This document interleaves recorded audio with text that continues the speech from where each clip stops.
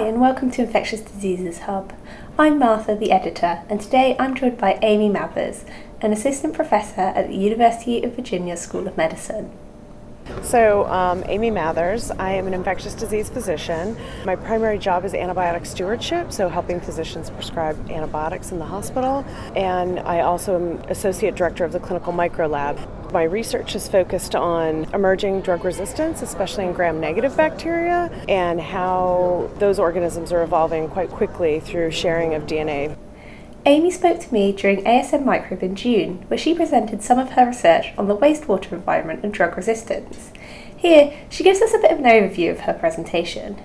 So, I will be presenting work on understanding how a gene of drug resistance that's quite consequential has moved between bacterial species within our hospital system, and how it's involved the premise plumbing, not tap water or drinking water, but wastewater, sink traps, and toilets. And unfortunately, because organisms such as gram-negatives can do quite well in the water environment, wastewater is a very good place for them to exchange drug resistance and evolve. And so what we found in our hospital, we couldn't understand where patients were getting these drug-resistant bacteria from, and ultimately through genomics and just recognizing that the wastewater environment might be involved, we recognized that that was partially where our patients were getting drug-resistant pathogens from backsplashing in the hospital and then dispersion when you flush the toilet. Oh, okay. And so we deployed an intervention in our hospital to put lids on the toilet, and we cut our acquisition rate for drug-resistant pathogens of this type in half. That's part of what I'm going to be presenting on. Yeah. Amy went on to tell me a bit more about the topic she's researching, including the building of a sink lab, which, as it literally sounds, is a lab full of sinks. Some of the work that we've done in the lab, we've actually established a sink lab to really understand and model how bacteria are evolving in the wastewater environment, what is important to propagating genes of drug resistance in the wastewater environment, and then how are they dispersing from the drain into a patient care environment, and really trying to model dispersion size, droplet size versus aerosol. Yeah.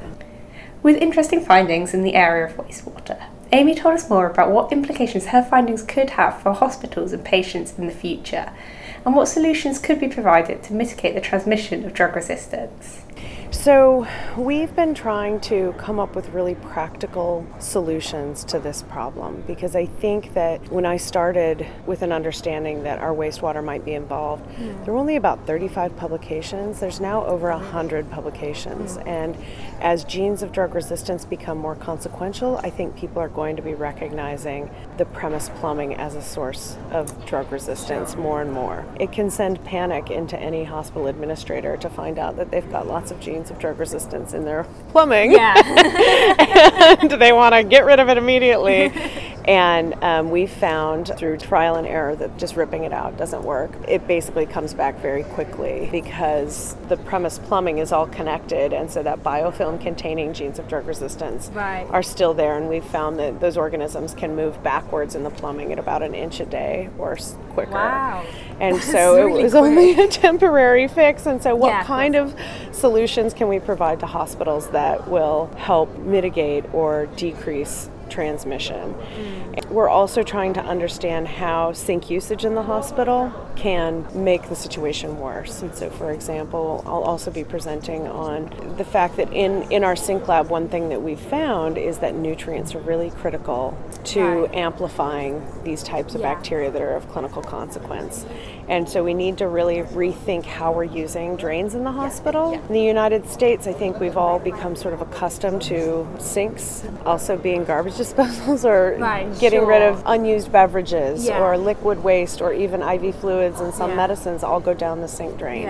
And that might amplify the problem. And so we recently published a study where we had done video surveillance of what was going down the drains in the hospital. And so I'm hoping to provide really practical solutions around sink usage to try to minimize this issue, because I think our drains are going to be full of drug-resistant bacteria from here on out. And I think a hospital is a place where that's probably going to be amplified. So what can we do to minimize the danger or the risk to patients? This research might lead people to focus solely on hospital plumbing as the issue. However, Amy was keen to point out that basic infection control is still absolutely necessary. The first thing I would say, and I always say, is I don't ever want my work to mean that people shouldn't wash their hands. Yeah, I guess that's a danger. So hand hygiene is still very critical to spreading drug-resistant pathogens from patient to patient. And so making sure that you've got really good basic infection control measures in your hospital to prevent spread from patient to patient is paramount and remains paramount. I think that this is a portion of transmission of drug resistance, but it is definitely not the whole of it. We know there are other risks in the hospital environment that can transmit drug-resistant pathogens or other pathogens that can live on surfaces. So if you don't clean equipment between patients, you can transmit organisms like this or things like Clostridium difficile or MRSA. And so cleaning of hospital equipment and just basic infection control remains really critical to this issue. And I don't want my science to overstate the issue of premise plumbing in the role of transmitting drug resistance, but I also think we have to pay attention to it because it's where a lot of evolution is occurring. With regards to the transmission of drug resistance in the wastewater plumbing environment, Amy explained why this is such a key environment and why it presents such a big problem. How is this helping genes of drug resistance evolve? That probably isn't happening as frequently in dry environments as it does in a sink trap. Bacteria can create protein and DNA matrices that they can live within, and that somewhat protects them. And those build up in drains, and it creates a perfect moist environment for bacteria to exchange genes of drug resistance, especially when they're under different pressures. A lot of the genes that I follow are on mobile pieces of DNA that can be traded back and forth between bacteria, and they may have other genes on there like heavy metal resistance or other types of genes of drug resistance that may promote transmission because they all travel in a single DNA packet between bacteria. And so it's an ideal environment for the evolution of drug resistance, unfortunately. And I think that is probably the bigger issue in the long term. How is a hospital wastewater environment amplifying the problem? The other issue is patients with these types of bacteria end up in hospitals. It's kind of the first place that drug-resistant pathogens go. So then kind of the worst of the worst genes end up in the hospital, then end up in the sink and end up in the wastewater. And then we add in, antibiotics. A lot of antibiotics go out in a patient's urine unchanged. And so, for example, if you have a patient on cefepime 6 grams a day, that's basically going out 6 grams a day into that hospital wastewater, giving an advantage to bacteria that have genes of drug resistance. And then you dispose of nutrients down that drain and all sorts of things, and you can just see how it would be a superbug party. So, I don't know what's going to need to happen for the greater community. There's been research that's shown that you can tell when a hospital is on a wastewater system because it tends to have more genes of drug resistance from that hospital drainage as it goes to wastewater treatment. And so I think there's a lot of big issues that need to be tackled. More broadly thinking about antibiotic resistance, Amy gave us her opinion on the most promising strategies to tackle this global problem, as well as talking about how the disparities between countries with different levels of wastewater management could actually impact the emergence of resistance.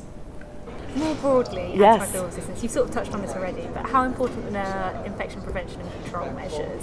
Antibiotic resistance as a global issue, I think there's a lot of moving parts going on. I think that we have been using antibiotics for the last 30 to 40 years pretty liberally, including in animal husbandry and in patient care, and not really thinking too much or feeling too much the downside of antibiotic usage. But bacteria have been around a lot longer than we have, and even the antibiotic compounds, most of them have been around a lot longer than we have. And so it's just a matter of organisms sharing those genes of drug resistance in response, and so they can evolve much more quickly than a multi-celled organism like us. So it's probably a smaller role for the global issue, but for the patient in the hospital, it's critical. It is central to preventing bad outcomes and preventing transmission to patients that are within the hospital. Does it change the overall rate at which genes of drug resistance are evolving and we're losing antibiotics? Probably to some degree, but I think they're kind of two synergistic elements. I think it's really, really important for individual patients and healthcare workers within a hospital. Do you think maybe lower resource countries that perhaps don't have access to antibiotics properly, do you think stewardship and infection prevention is going to play a bigger role there? Yeah, I think if you don't have wastewater treatment, it is very difficult to have infection control make a huge impact. And so what we don't know everything that's going on in some of the countries where there's genes of drug resistance, but let's take, for example, some of the antibiotic resistance organisms that are evolving in Southeast Asia. And what we see is that for organisms that are still rare in the U.S. or countries that have wastewater treatment, what we see there is that something like ESBLs are a minority, or the enteric bacteria that carry genes that can hydrolyze some of our most important antibiotics are still quite rare in the community. Whereas if you pivot and you go to some of the data out of Southeast Asia, being in the hospital is not a risk factor for acquiring one of those organisms like it is in more higher income countries. And we're now starting to see carbapenem resistance really affect patients, and it's coming from the community. Because there's just no barrier if you're not doing wastewater treatment. And all those things that I described happening in a hospital plumbing system can happen in water or situation sewage where there's intermixing. And so I think the issues are going to be harder there. And so then how do you do infection control to protect your patients? What I think is the most critical thing for developing countries that are facing this is we need to get them better drugs. Like you had said, where they don't have access to some of the newer agents, I think we should put resources towards getting wastewater treatment for prevention, but also that shouldn't be the case. We should collectively decide that we're not going to settle for ineffective drugs just because they're not high income. Absolutely. And so that's where getting those drugs to those patients is critical. They've got a tougher climb for infection control in those countries and where to put the resources. Of course.